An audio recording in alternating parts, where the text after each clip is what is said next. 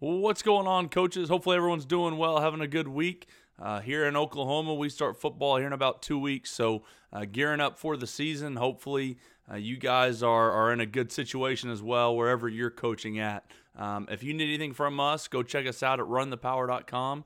We've got our videos up there, our podcast episodes, coaching summits from coaches all across the country. We've also got all of our merchandise and gear up on our website. Also, we've been putting out quite a few videos over on YouTube, video podcasts. You can find those youtube.com/runthepower. And on our website, we've also got RTP All Access, which you guys can access all of our different videos that we put up, Talking Ball, and all the different series, 7 different series that we have over at runthepower.com.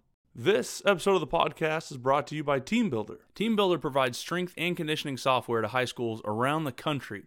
Whether you write your own programs, have a full-time strength coach, or need training programs, TeamBuildr can make your program better.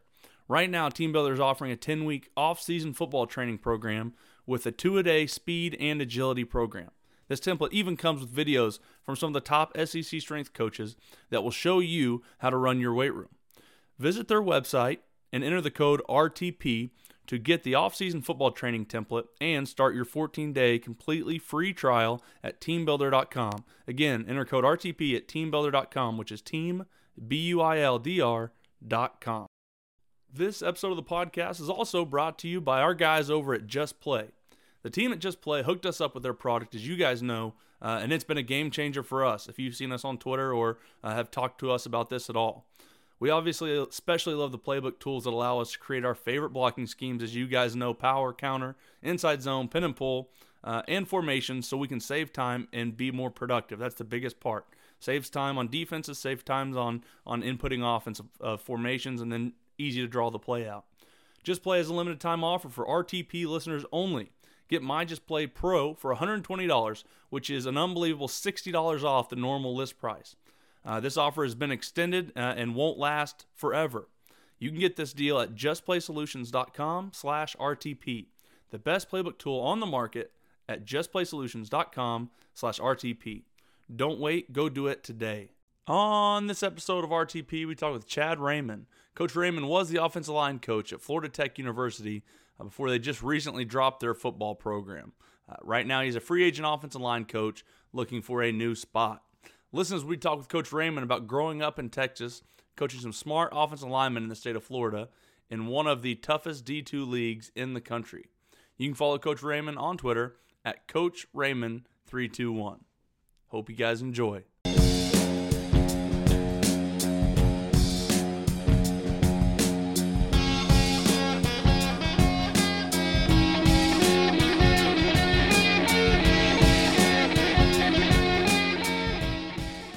Well, gosh, it's not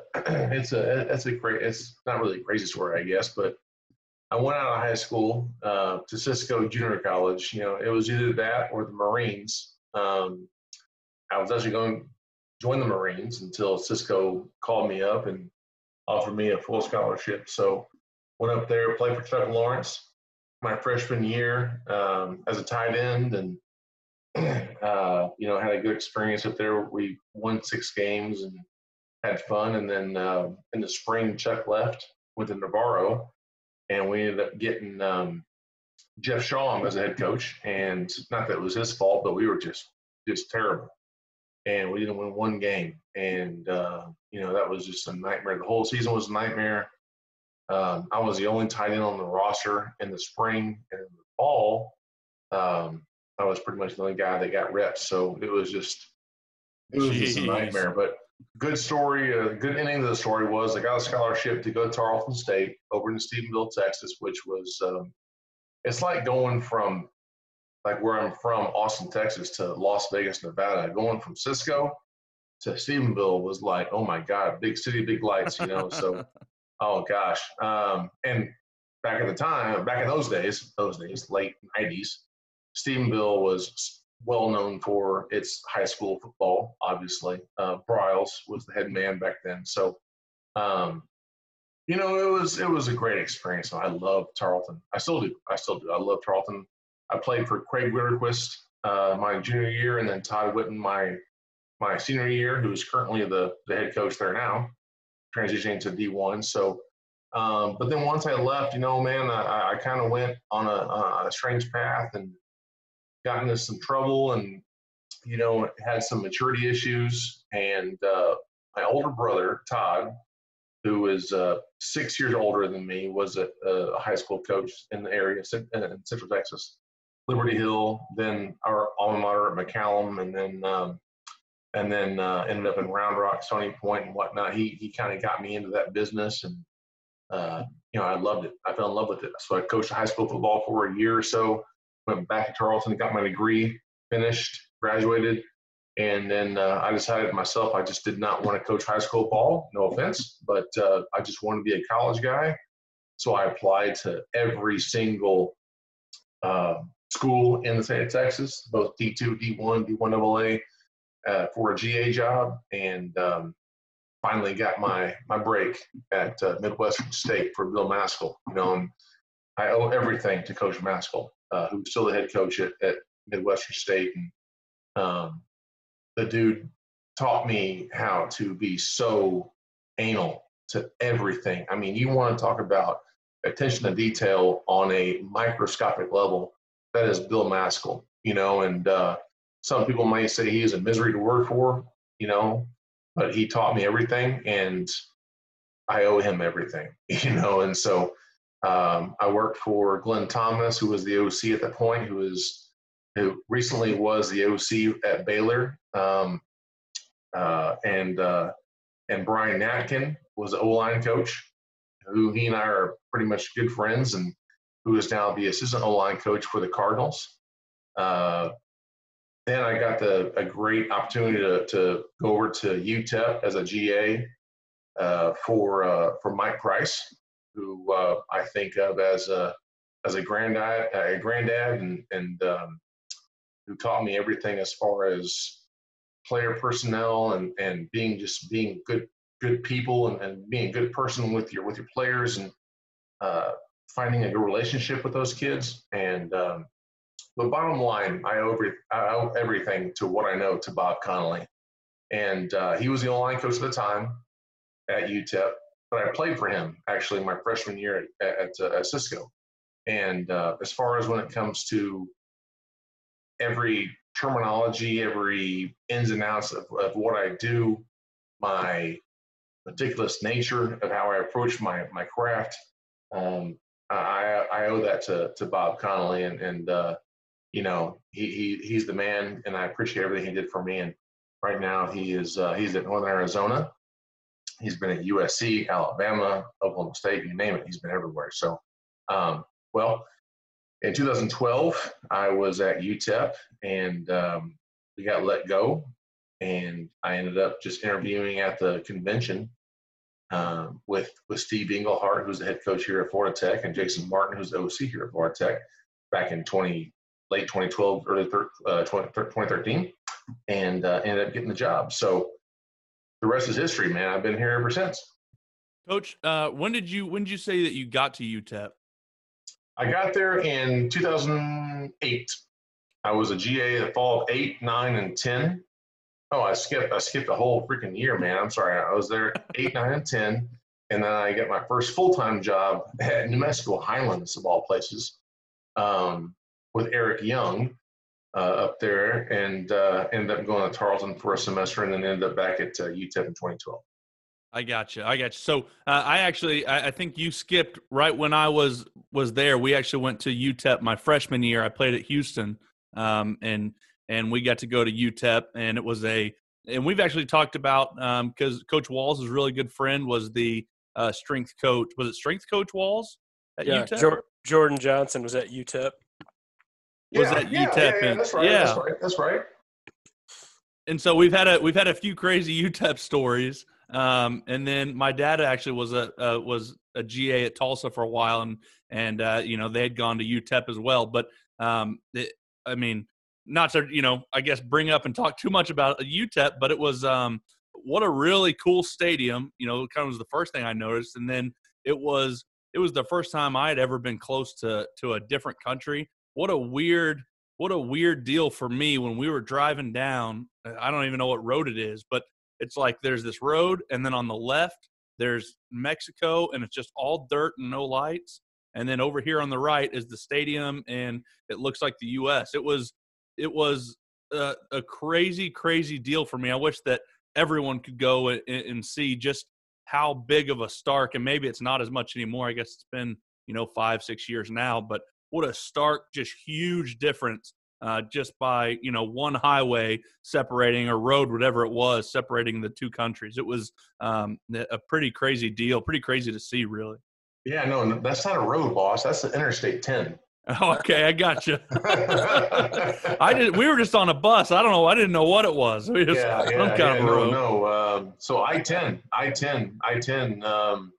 which goes all the way from Jacksonville to freaking San Diego. Mm-hmm. So no, that I-10 is the interstate that passes by. So if you're heading west, which is what you were saying. So on the left was Mexico, which unless you're a big fan like myself of Narcos, you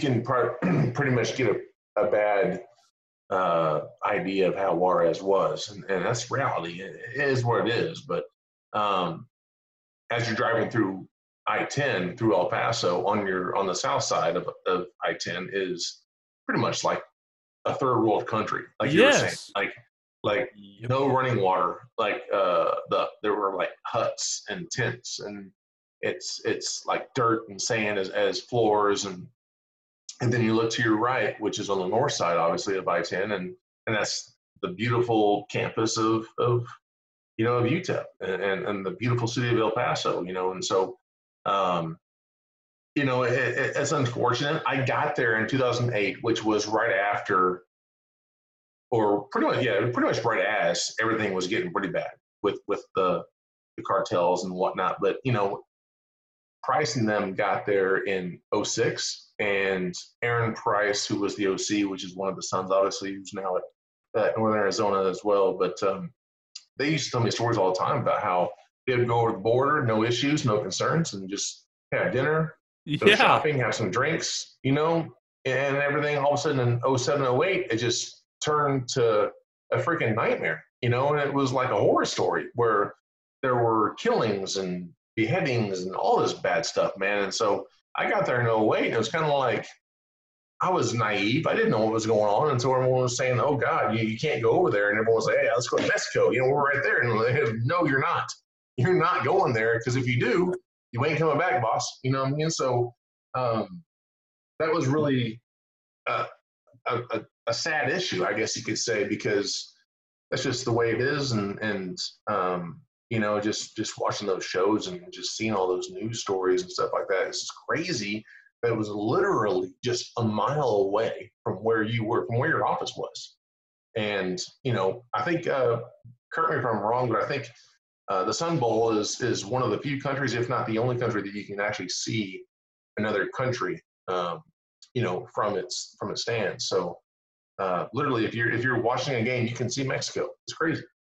It's wild. It was really eye-opening to me. Like you said, like I said, my dad was a GA, I think in 91 or 92, and he said the night before they went over across to Mexico, and it was fine, and they had fun, and came back the next day for the game.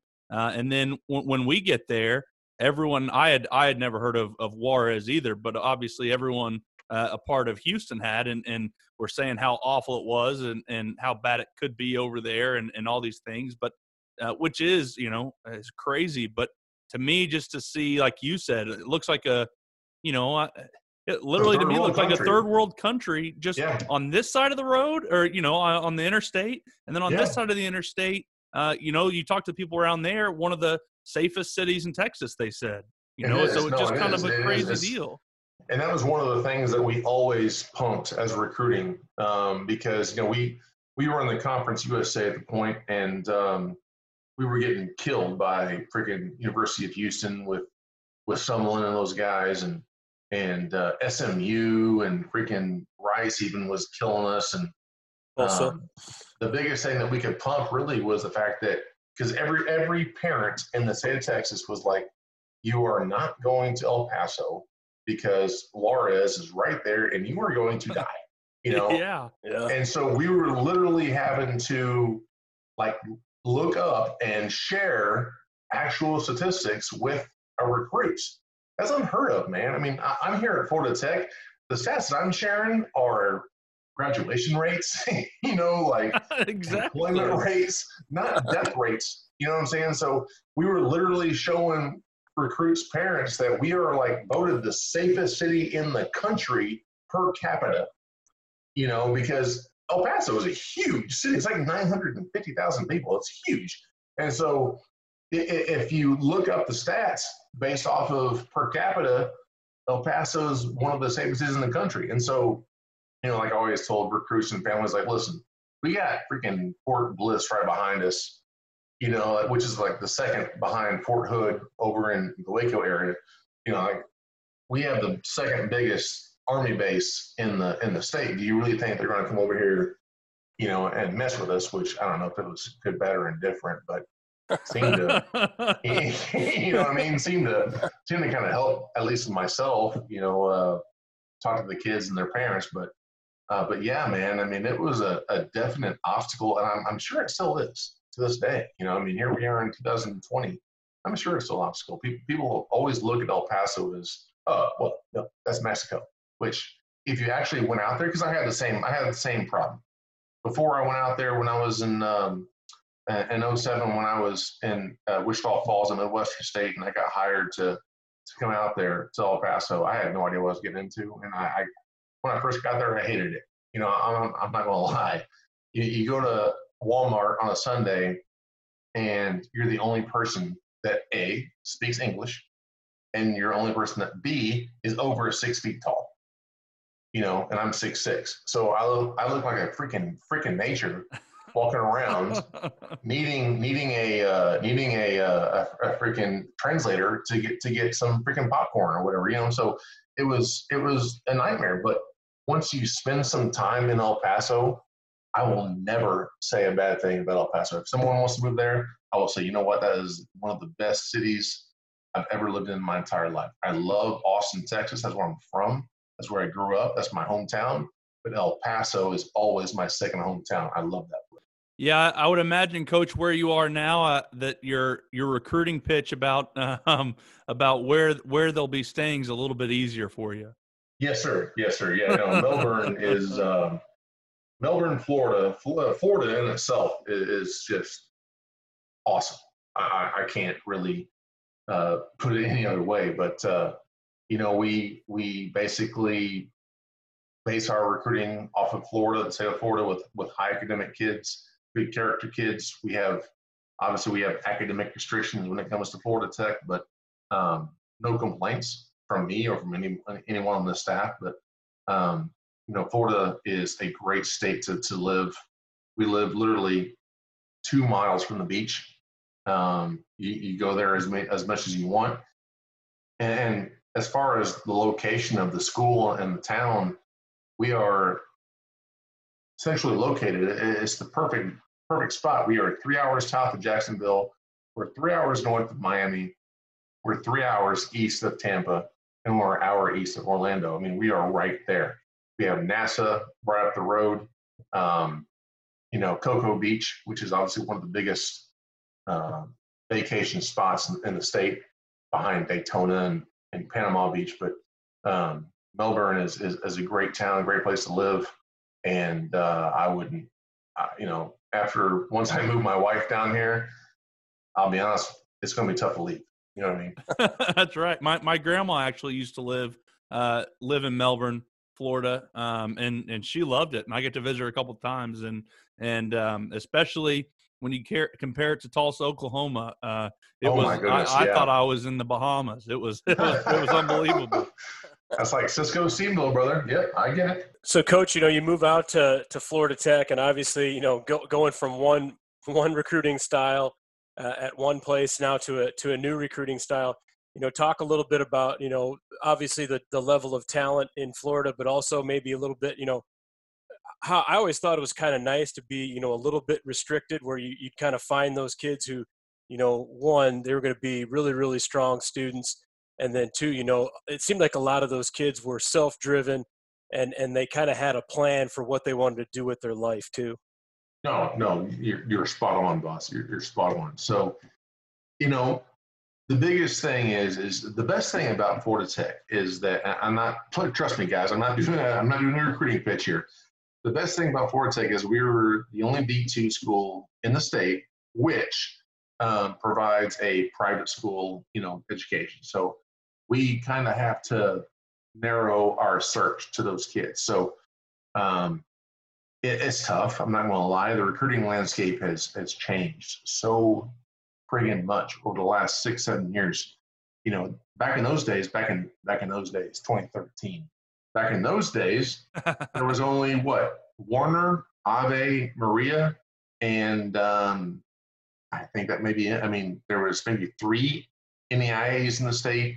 There was no D2s, and the only Division I AA schools were HBCUs, which were Bethune and FAMU, and then obviously the other big guys. So we had kind of like that niche of where we could kind of attack those smart kids and just and give them what we wanted to, and we got those kids. Now these days, there's Kaiser, there's Memorial, there's there's just West Florida, obviously, which everyone's heard of.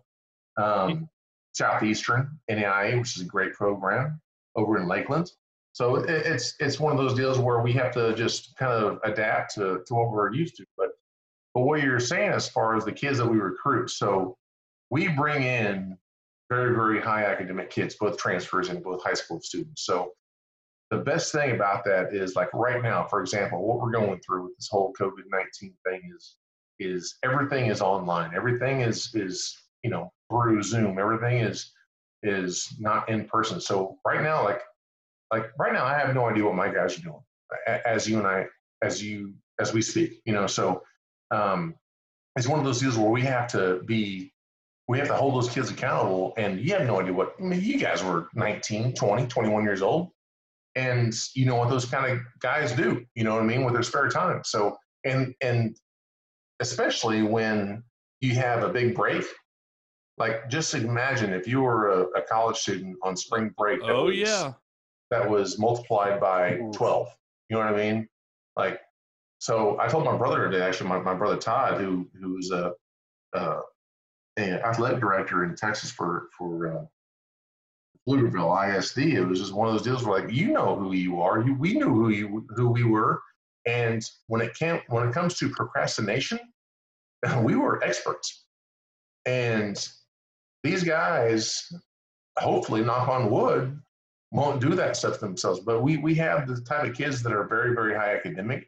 Like you were saying, they're more goal driven when it comes to not playing on Sundays, but getting their degree, and moving forward. So we have so many guys who are just focused on what they want to do post Florida Tech when it comes to not playing football versus, getting into the real world. So that's, like, I guess, the benefit of the kids that we have here, or I shouldn't say kids, but guys that we have here. But at the same time, we don't have the kind of guys, not too many guys that are saying, okay, coach, I'm going to play on Sunday. You know what I mean? So, we had one D3 transfer come in last year who is getting some looks, from the scouts, but that's a D3 guy. What do you think his academics are like? He's just fine. So, but yeah, I mean, it's one of those deals where you just have to hope and pray. But the guys that we have, man, I mean, we can't complain. They're high academic kids who the main thing they worry about is graduating and moving on and, being a member of our society and not worrying about playing on Sundays, which is, I guess, a good thing and a bad thing, if you will. We got great kids that are focused, but, as far as their potential on the field, it is what it is, Right. Athletically, it's a little different than we're a little Ivy League-ish, if you will. Right. Well, but so that's kind of, where I think is cool as an offensive line coach. I think probably as a skill coach, it probably, who knows, but I would assume that it's really definitely not as fun for a skill coach. But as an offensive line guy, and it all depends, obviously, at some point you've got to have the dudes, but as an offensive line coach, it makes it so much fun. I've had some smart kids. I've never had 5 really, really brainiacs, but one year I had about 3 or 4, and all of them weren't, the best athletes, but man, the amount of different things that they could do, and like you said, the amount of procrastination wasn't there. It was like they were taking care of their schoolwork. I never had to worry about that. They knew all the schemes. They were smart enough to help the couple of kids that maybe were really good athletes but didn't understand things as well, and they understood that was part of what made them so good or so beneficial was them being intelligent. And so they used that, and they ate all of the school part of football up, and it was a lot of fun to get to add and do more and more with those kids because they were smart enough to do it. And you're 100% right. I mean, I almost have guys that are like almost too smart for their own good. Like they outsmart me sometimes, and not when it comes to football, but when it comes to, like I've got a kid that is a 4.0 student and he wants to take, a couple of classes pass fail because he might get a B in it.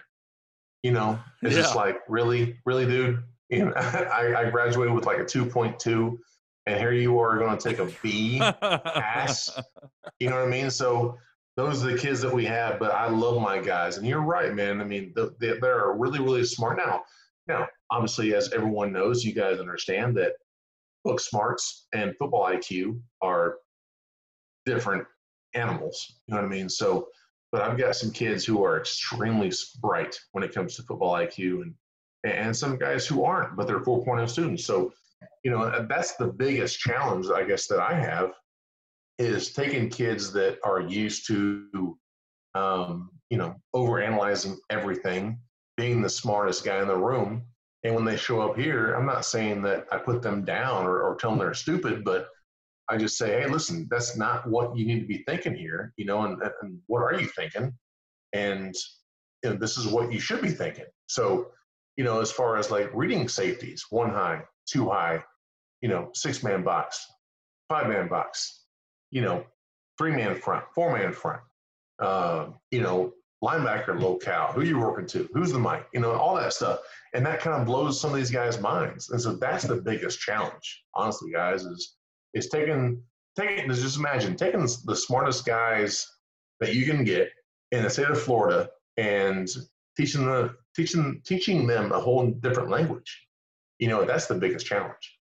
Coach, what are you guys kind of doing then, offensively, obviously having higher IQs? Is that something where you guys feel like you're able to do a little bit more and expand the package, or is it something, we're better at making adjustments, let's keep it super simple, and we're going to check it to, a play or two, and we get really, really good at those things? It's a good question. It's actually year to year, to be honest with you. So, the first couple of years when I had kids that were extremely high IQ, they would literally walk off the field and tell me, Coach Raymond, they gave us a over front with the Mike linebacker in the 30.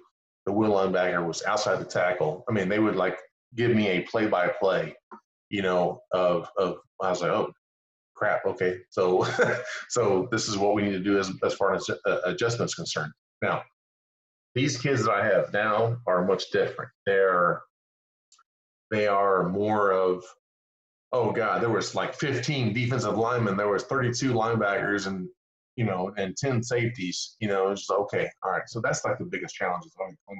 So, talking to each kid. So once I sit them down on the bench, I literally have to look at each kid face to face and say, okay, so what did you see? What did you see? What did you see? And so once we figure that out, everyone calms down. I put it on the whiteboard on the sideline and say, okay, this is what we're going to do. So, earlier in 2013, 2014, 2015, when we had kids that were more D1 transfers, that were more football guys, that was the easier part as far as, hey, just go out and do what you do. These days, it's with the guys that we have now, which I love to death. And don't get me wrong. And they're great players. All of them are. It's more of, hey, I need you to, think about what angle you take and who you need to be looking at. Look at the play side, defensive lineman's knee, and what alignment is the linebacker in, and that kind of stuff. So I think it's kind of gotten sometimes, I'll be honest, sometimes I can get a little out of hand as far as what I require my guys to do. But then I keep reminding myself that, there were other guys back in the day that could take less and get more done. So my smart guys who have the intellectual capability to get it done just have to trust in themselves. And that's the biggest challenge, is to get them to say, hey, you can do this.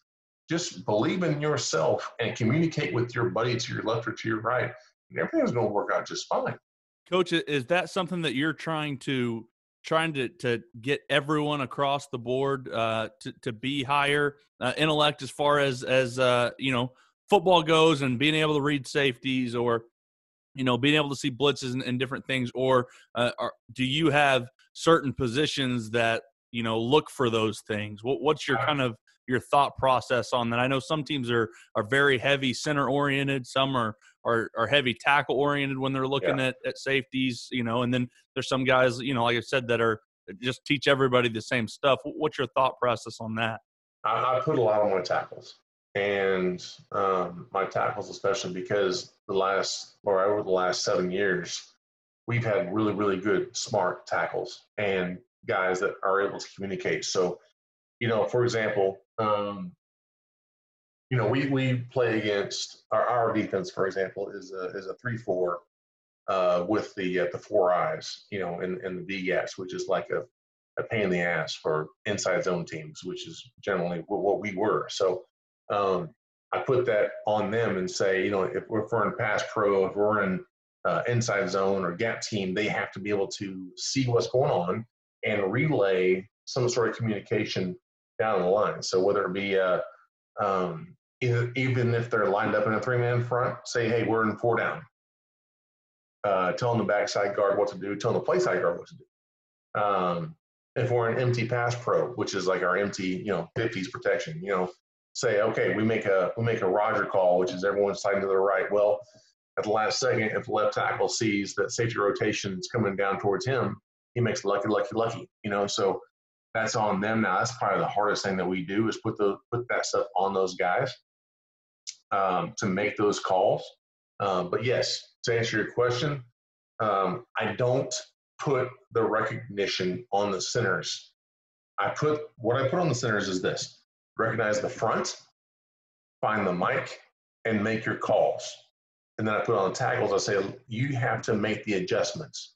So once the center makes the calls, it's under your power to say, okay, that's not the right call. We have to make this adjustment, and then we go forward from there.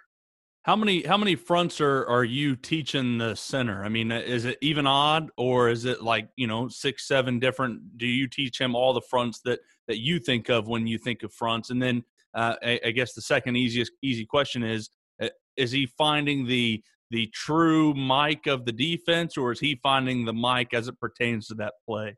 Okay, well, first of all, he always finds the mic of the play. So if we're in pass pro, he'll find the mic of the play, but it's all based on, so the first thing we do is find the front. Are we in 3 down or are we in 4 down? So depending on the play, so if we're in a run play, to us, the mic is always the play side inside linebacker. Or I guess you could say the level 2 defender, who is the most threat, if that makes sense. So if there's a linebacker or a strong safety or whatever that's outside the box, and he's a box defender, we'll mic him unless there's a tight end in the game. So we'll mic the play side inside linebacker on a run play. And on pass pro, we'll always identify the front, and then find on a 4-man front, find the true mic, and then slide towards him, putting the man side on the other side. On a 3-man front, we'll find either a true mic, a sack, or not a true mic, which is like it's just odd or okie, and then just do our dual read. So I put more on the center as far as the front. and the mic. And then once it comes to the kind of like once that's done, then we make our adjustments based off what the tackles and guards see.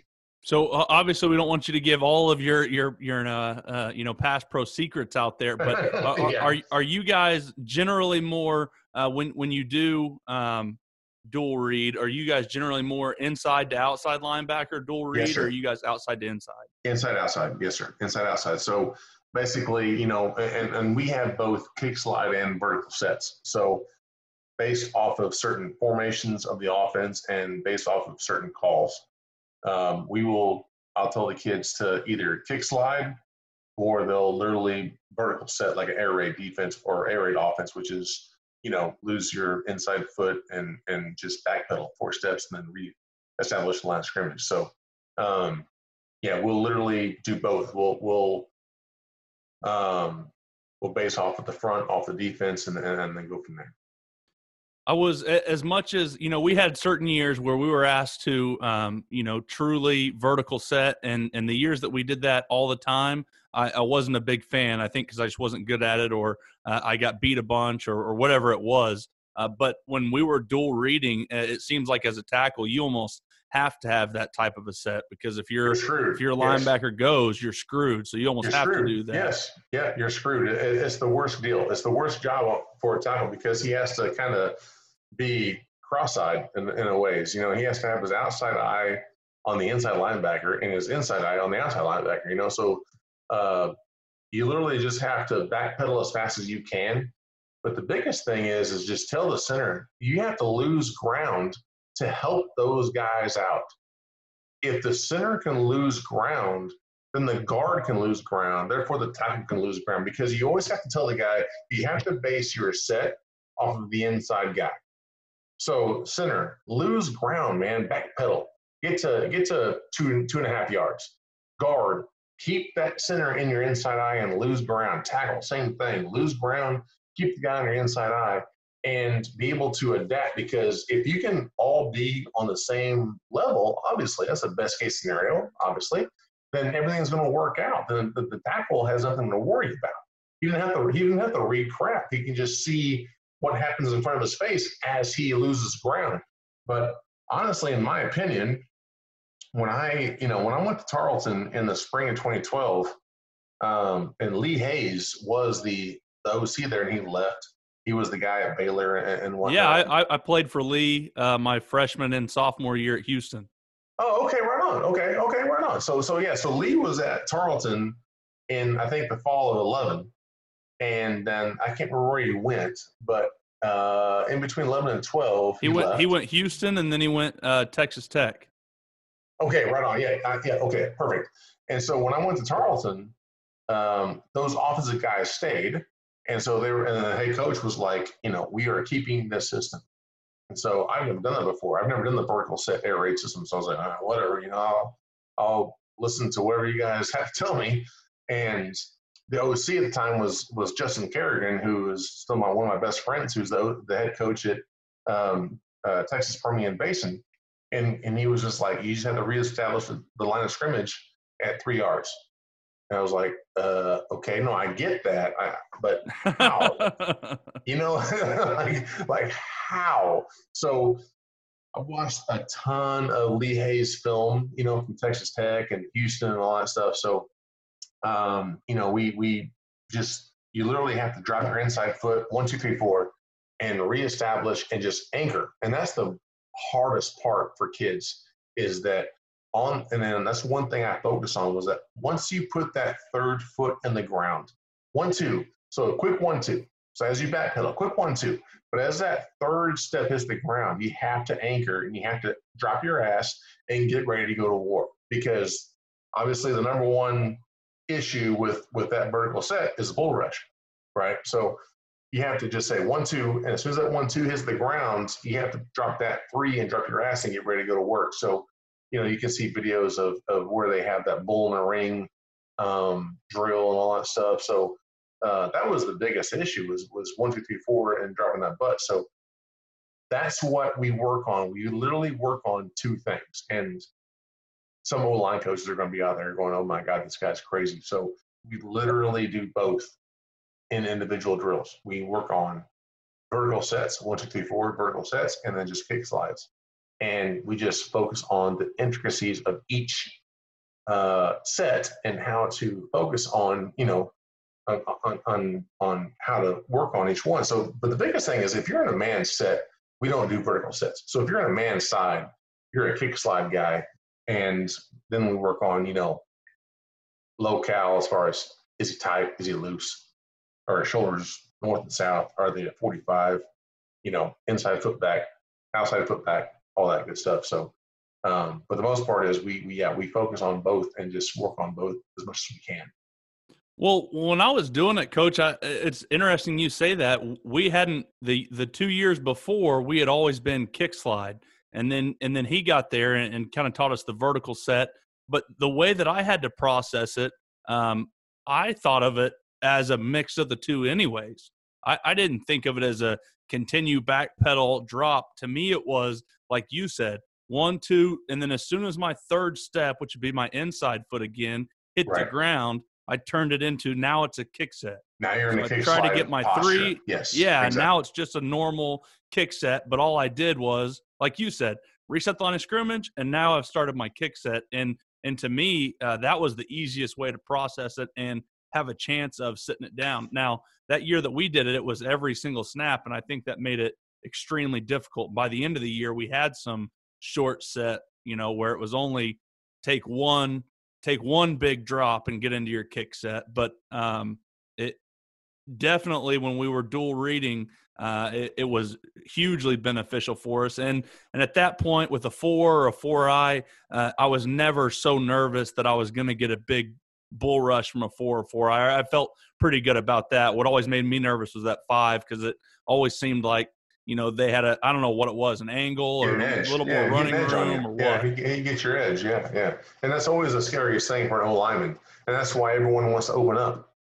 I mean, that's why O-linemen love to open up their hips, because they're so scared to get edged. So the natural thing to do is to open your hips and open your shoulders, and create a soft edge, and that's the most frustrating part as an O-line coach, because they're just relaxed. Just relax and set back and lose ground, and everything is going to be just fine as long as you use your technique and just be patient. And that's exactly what you're saying. Just be patient, Coach, knowing that you guys are going to have to put, that much time into, pass protections and teaching a couple of, pretty big concepts, I would imagine, does that kind of limit then what you guys do in the run game, or do you still kind of find yourself being able to, do quite a bit in the run game, being the run game coordinator as well? Well, no. We definitely put a strong emphasis on the run game, and our head coach Steve Engelhardt does a great job of letting us as offensive staff get plenty of time, and even my OC Jason Martin does a great job of letting me get my own individual time to work on stuff. But literally, you have to work on both, because our pass pro is hard. We're the type of offense that does 3 or 4 plays out of 15 different personnels and formations. So that's the biggest obstacle for us as an offensive line, is to know what we're in, where we are, that kind of deal. So, but then at the same time, we have to run the football, and that's my thing. Is when I first started out with Midwestern State back in 2007, we were inside run, and I'm an inside run guy. I mean, that's my thing. And then over the last couple of years, we've just put more and more time and more effort into running gap scheme. And last summer, we wanted to really put a focus on gap scheme and just running counter and power and what we call Bob, which is one back Bob, or one back power versus 2 back power. So we have all those different calls. And so, it's an obstacle. It's tough. Excuse me. But it's one of those things where I want to run the football, but at the same time, I have to protect my quarterback. So, it's all about getting the O-line on the same page with the running backs and the quarterback, and pass pro. But then, in 15, 25 minutes of the first part of practice, we're working on the sled and combos and that kind of stuff, getting ready for a run game because we have to be able to run the football. And that's what I believe. And I think our staff is heavy run. We have to run the football when it comes to either zone read, when it comes to, our swap read stuff, which is where our quarterback and running back, change responsibilities. And then when it comes to our gap scheme stuff, and I think our gap scheme last year really, really improved because of our mentality as a staff and as a whole as an offense. Is that something you feel like too, helps you out a little bit as well? Obviously, in the situations where you have to run the ball, I knew, when I've been in spread systems and had to do a lot of different things, it was always kind of like, well, hey, what are you going to do? And now you kind of add that gap component and you start to teach those things and it becomes that mentality. Could you kind of feel that too a little bit with your offensive line and see, improvement maybe in some of the short yardage, red areas, things like that? Oh, God, yes. And being specific, it was my left guard who was a senior last year. I mean, he, if he was 6'3", 6'4", he would be at Alabama, but he was like 5'9", 5'10", 5'10" max on 2 phone books, but the dude could bench press a house. And he was not just by his physical limitations, he was not really a zone guy, but then we put so much emphasis into the gap scheme last year that he really excelled. I mean, he had the great ability of just skip pulling, square pulling, whatever you want to call it, getting around the center and play side guard or play side tackle and just cramming it up in there. And that's where with him and his ability to do so, we came up with that #cram it, kind of mentality last year with our tight ends coach last year, Ronnie Fouch, man, who's now at Missouri State. But, we were just like, let's cram it up in there. And he was perfect at it. I mean, he was so good at it that he actually would kind of disregard the calls from the play side. So he was actually trapping color that he should have been trapping, if that makes sense. So like you're getting double teams, play side, tackle, and tight end, like a trade block. And he was trying to trap the 5 or the 4 whatever it was. But it's like, dude, you have to get around that because you're kind of fighting against the tight end because he's working this way, you're working that way. So, but he was really good at cramming up in there. And then his pass pro was limited because he was so short. And he was a T-Rex, I mean, he could, like I always say, he could barely tuck his own shirt in, So it's one of those things where we just had to kind of get with what we had and focus on that and just perfect that. But we put so much emphasis in the gap scheme, man. It was a good thing for us. I know we didn't win as many games as we wanted to last year, but I really feel as a running football team, we made strides, and because we were back in the old days, 2013, 14, 15, we were the number 1 offense in the conference, and recently just with personnel and whatnot, we just have kind of slacked a little bit until this last year. I thought we were just a lot better because of our focus on moving people both laterally and vertically in gap scheme, and we had the personnel who had a good feel for it. I think that's a big thing. Is you have to have guards who have a good feel, for where they're supposed to fit and how they're supposed to execute their blocks. So, well, Coach, this is a little off topic, but just thinking about the times that I knew people. I knew one guy that he came, and it never made sense to me. He came from Dade County, and he came to Houston, but he was like a 19 or 20-year-old freshman because somehow in Florida, but I never asked him how it all worked out, but somehow in Florida, I believe it was like a prep school. Okay. Do you know what's going on? I don't know if prep schools here in Oklahoma. I had never heard of it at the time. And like I said, I had never asked him, what are prep schools? Is it still high school? Is it college? What is, and maybe it's not even a thing anymore. It was 6-7 years ago. Is that a thing that's only in Florida? Is that something that still goes on, those prep schools before college, but kind of after high school? Okay. So The best way that I can explain it, because I'm from Texas. I went to high school in Texas, played college ball in Texas. So um, Texas and Florida are the complete opposites. First and foremost, okay. So public schools in Texas, Westlake, Lake Travis, those big bad boys are Mm-hmm. the cream of the crop. Here in Florida, it's all about private schools. Now, I wouldn't say prep schools. Now, you have, for example, the left guard that I was just talking about, okay, the kid that was a senior last year, he went to North Broward Prep, but that was a high school. Okay. So really the only prep schools that you think of are the ones like Palmetto Prep and, the other big ones. And here in Florida, no, if it's called in Florida, if it's called a prep school, I'm not going to say I'm guaranteeing it, but more than likely it's just a private school. So like, it's kind of like IMG. You've heard of that, right? So right. Yeah. The IMG Academy is kind of a prep school, if you will.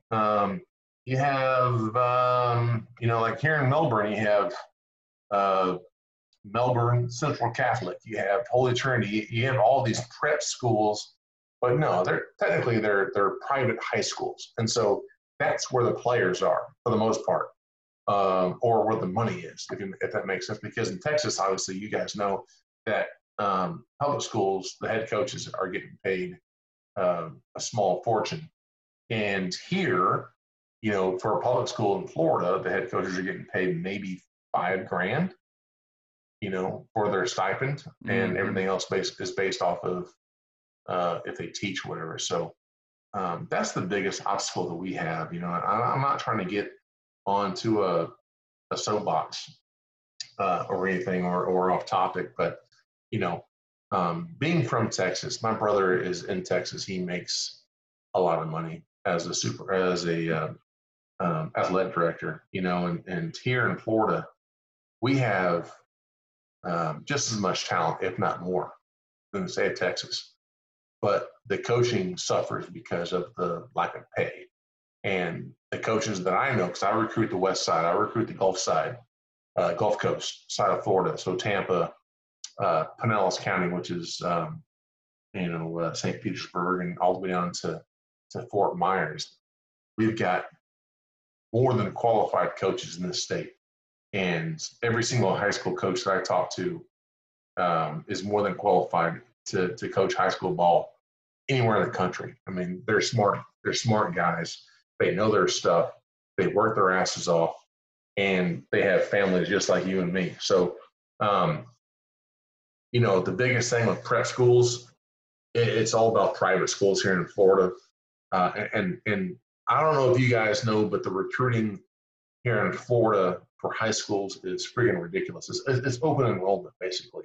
So you can literally play football. You can play football this fall semester at one school and then transfer and play basketball at a different school the next spring.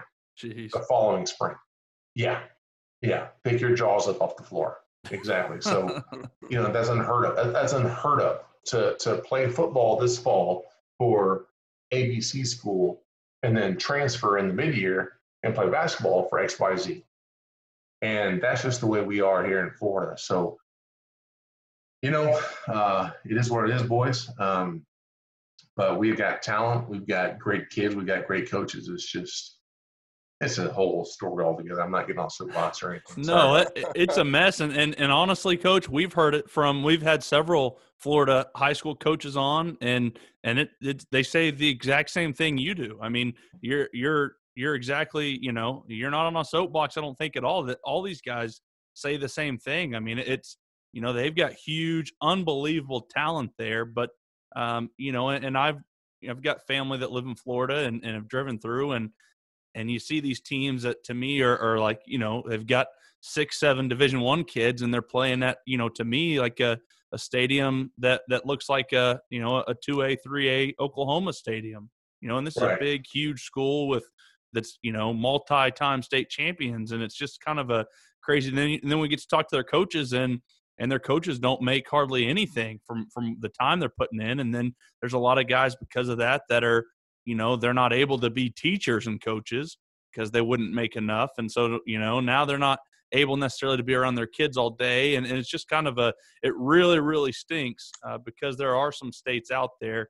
And like you said, the coaches we've talked to are just as good as all the Texas coaches that we've talked to. Yeah, that no, are it's being anybody. It's anybody, compensated. Brady. I mean, it's anybody, man. And it's just, it is what it is, and we just got to move forward. And because everyone hears of the St. Thomas Aquinas and everyone hears of the American Heritage Plantation, and those guys, it's just, they're just private schools, they recruit, but they're not the only ones, like you literally, that's one of the hardest things about recruiting in the state of Florida is that you have no idea where those kids are from day to day.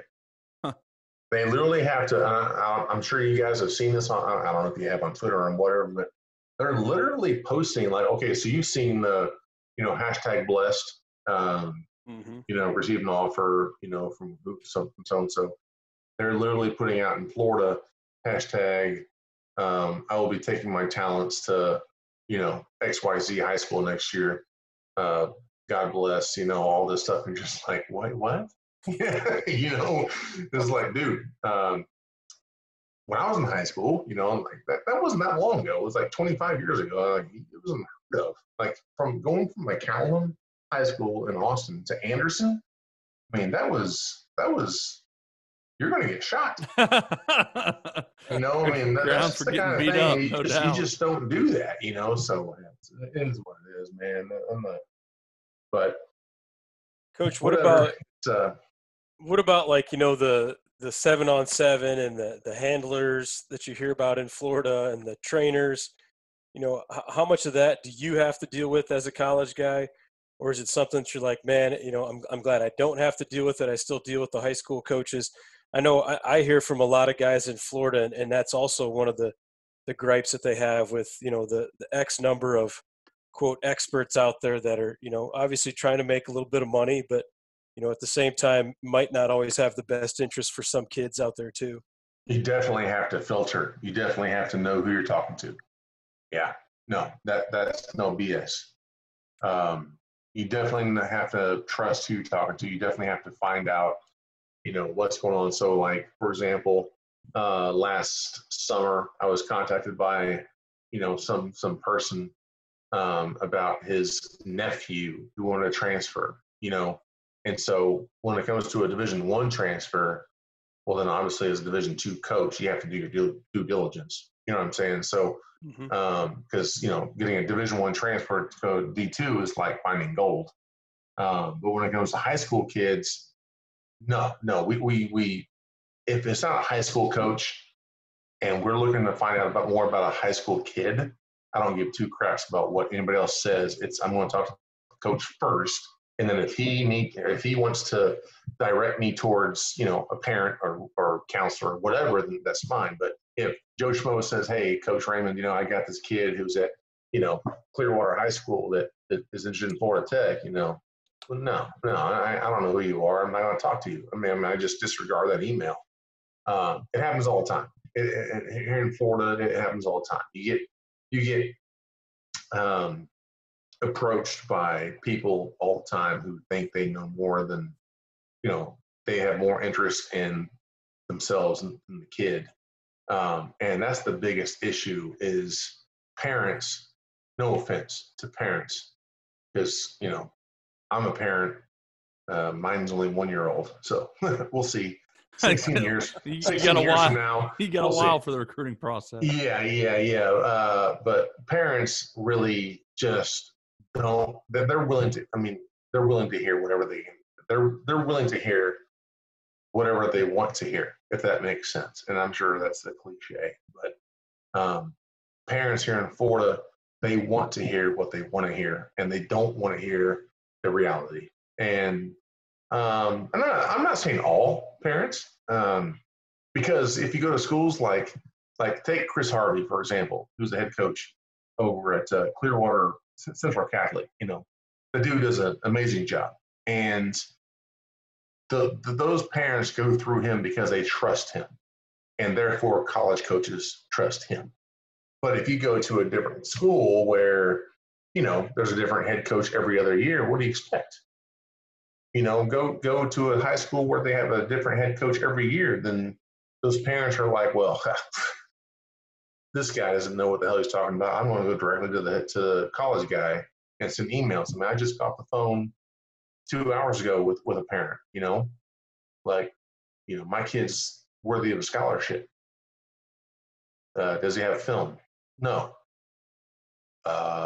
Okay. Well, I can't do a whole lot for you. Makes it tough. I mean, it makes it really tough, So, and that's kind of where we are as Division II coaches is just like, listen, I understand. We're D2, and some high school coaches here in Florida and all across the country are like that. Hey, I got a kid that could play at your level. Nothing really pisses you off more as a D2 coach. Hey, I got a kid that can play at your level. So what are you saying? He's terrible? I mean, what are you saying? I mean, I know we're D2.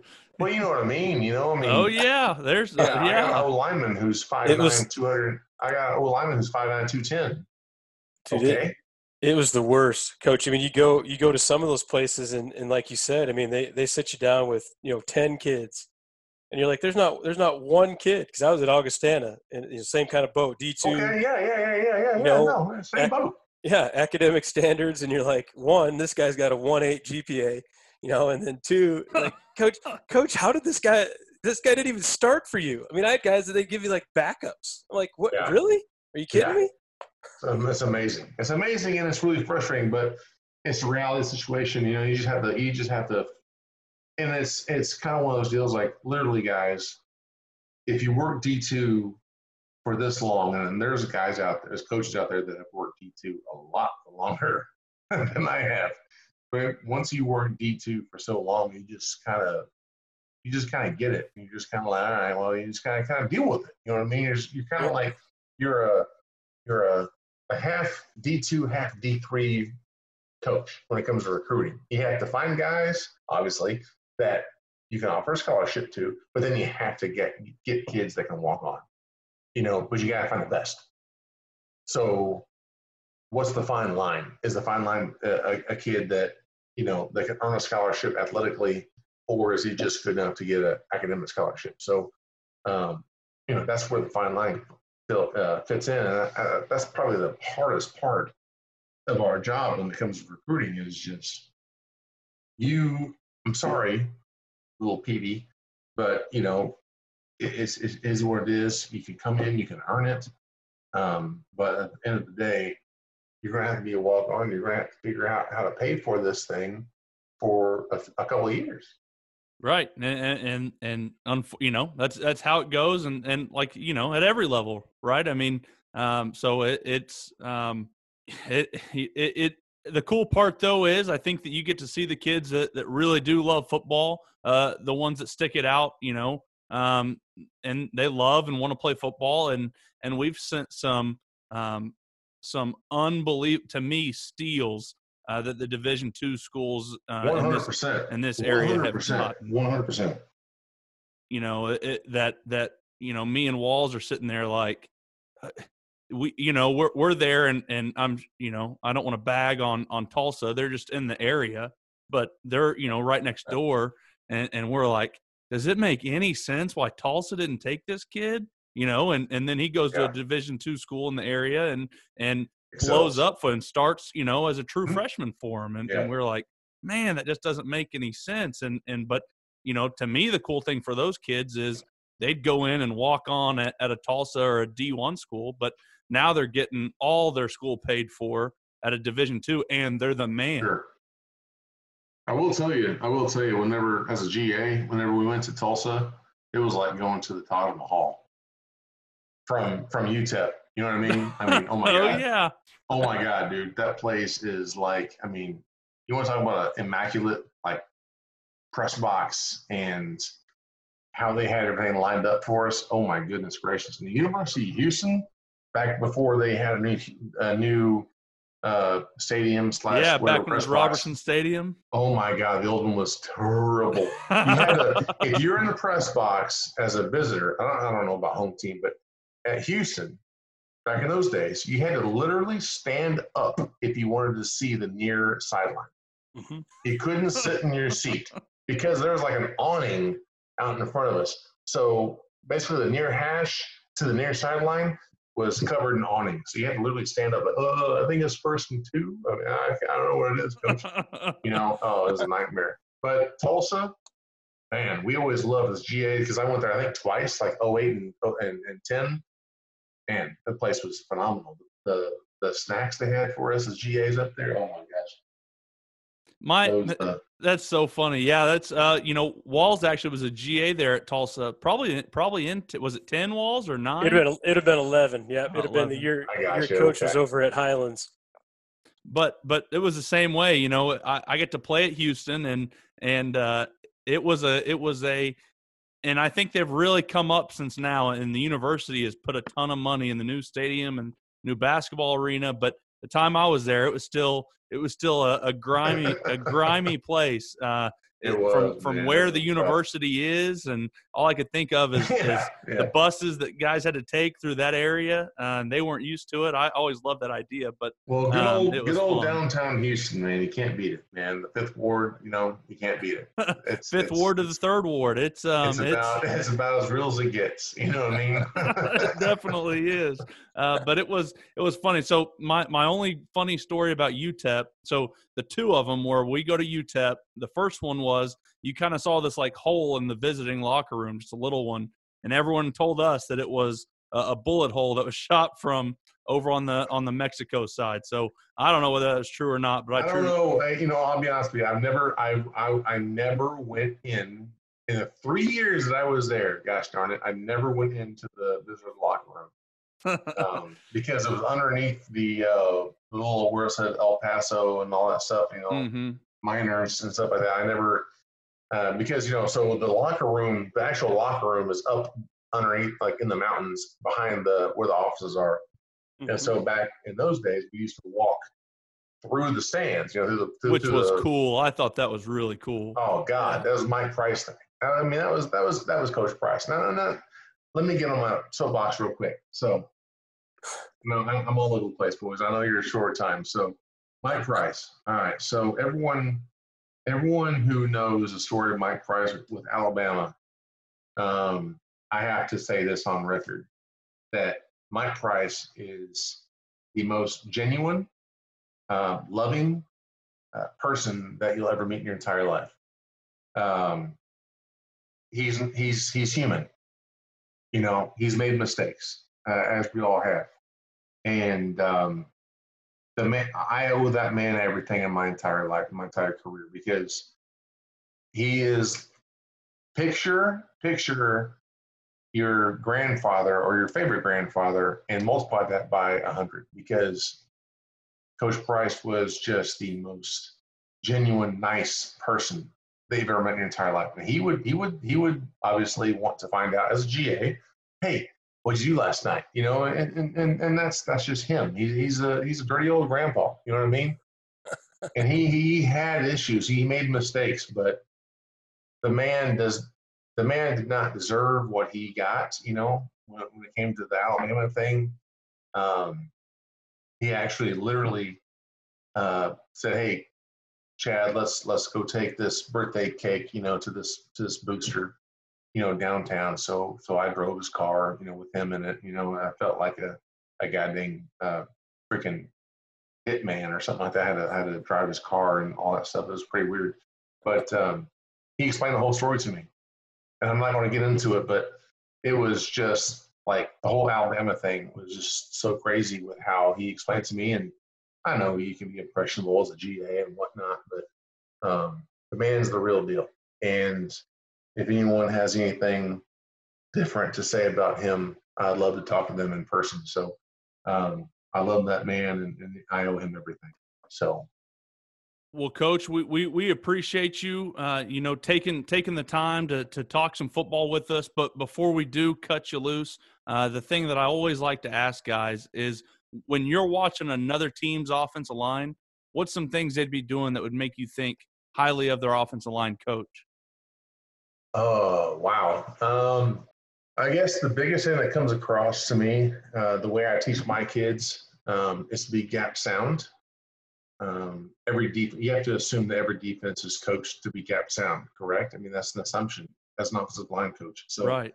Someone has to be accountable for each gap. So who has that gap? When I say who, I mean what offensive lineman, tight end, running back, who has that gap? Who has that responsibility? So that'd be the number one thing, because that's what I take pride on. Is the first thing that my OC always says, I want to do this. But the first thing that comes into my mind is, okay, well, who has this gap? So I guess that's the number one thing. Secondly, just freaking physicality. Like I've seen great offensive lines in our conference. I mean, our conference is the best in Division II. There's no doubt about it. Gulf South is the best when it comes to talent. Valdosta, West Owl, those guys wear our asses out. And the biggest thing that you notice on film that I love is just the physicality, just those kids that are just taught to be physical. And that's the one thing that I always want to ingrain in my kids' minds is just wear their asses out. Yes, you're going to get beat. We're going to lose a ton of time. But at the end of the day, after 85 plays or 75 plays of offense, if you can be physical on those defensive linemen, we're going to move the football. So that's what I would say is gap sound and physicality. Coach, man, it's been an absolute blast. Appreciate you being honest and having some cool, conversations about things, that, might not always be the most fun to talk about, but, appreciate you, bringing some of that stuff up, because I know a lot of our listeners and a lot of our, high school coaches, they're having to deal with a lot of the same issues and things that we're doing now. So that's cool. I mean, I was really, I'm not going to lie to you, man. I've been thinking about this interview thing for well over a month. And I had this talk go, through my head 100 times. And tonight did not go anywhere where I thought it was going to go. So, it is what it is, man. I appreciate you guys. You guys are doing a heck of a job. I listen to your stuff all the time. I appreciate what you're doing for the game and for the profession.